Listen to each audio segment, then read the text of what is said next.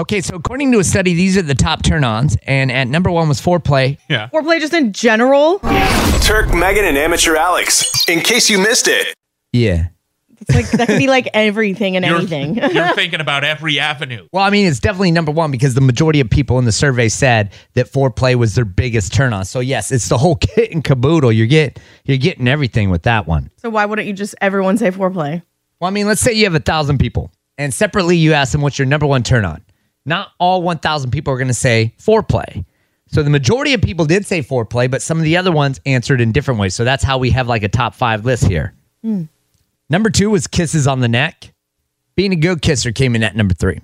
Having a partner that tells you, I like that. That's very specific. Yeah, but you know what? I like that one. I think it's really good to be vocal. It's It good is. to actually work with each other, Very teach much. each other. You have to. Honestly, I think people need to stop getting offended in the bedroom. Oh, yeah, totally. You need to be more open to learning, you know? People expect that they're the best. You always think you're so good. There's too many people out there So like that. when somebody's going to call you a bad kisser, instantly you're like, well, you suck too. Oh, yeah. Maybe just learn how to be a better kisser. You know what I mean? Comes back to it. Stop being offended in the bedroom. Learn from each other. And the last one would have been being undressed by them.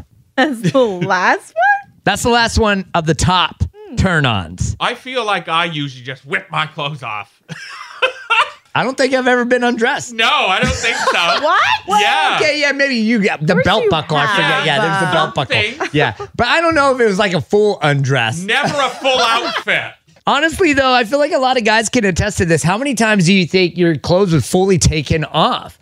I honestly find myself tripping over my pants trying to get, like, they get them down to your ankles, and then you're tripping over your pants trying to get it off yourself. You know what I mean?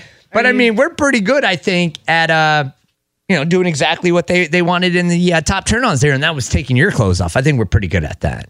I feel like men aren't gonna hesitate to just, you want the clothes off? Bam! I'll rip them all off for you.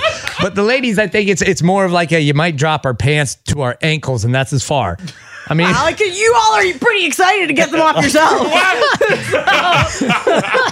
In case you missed it.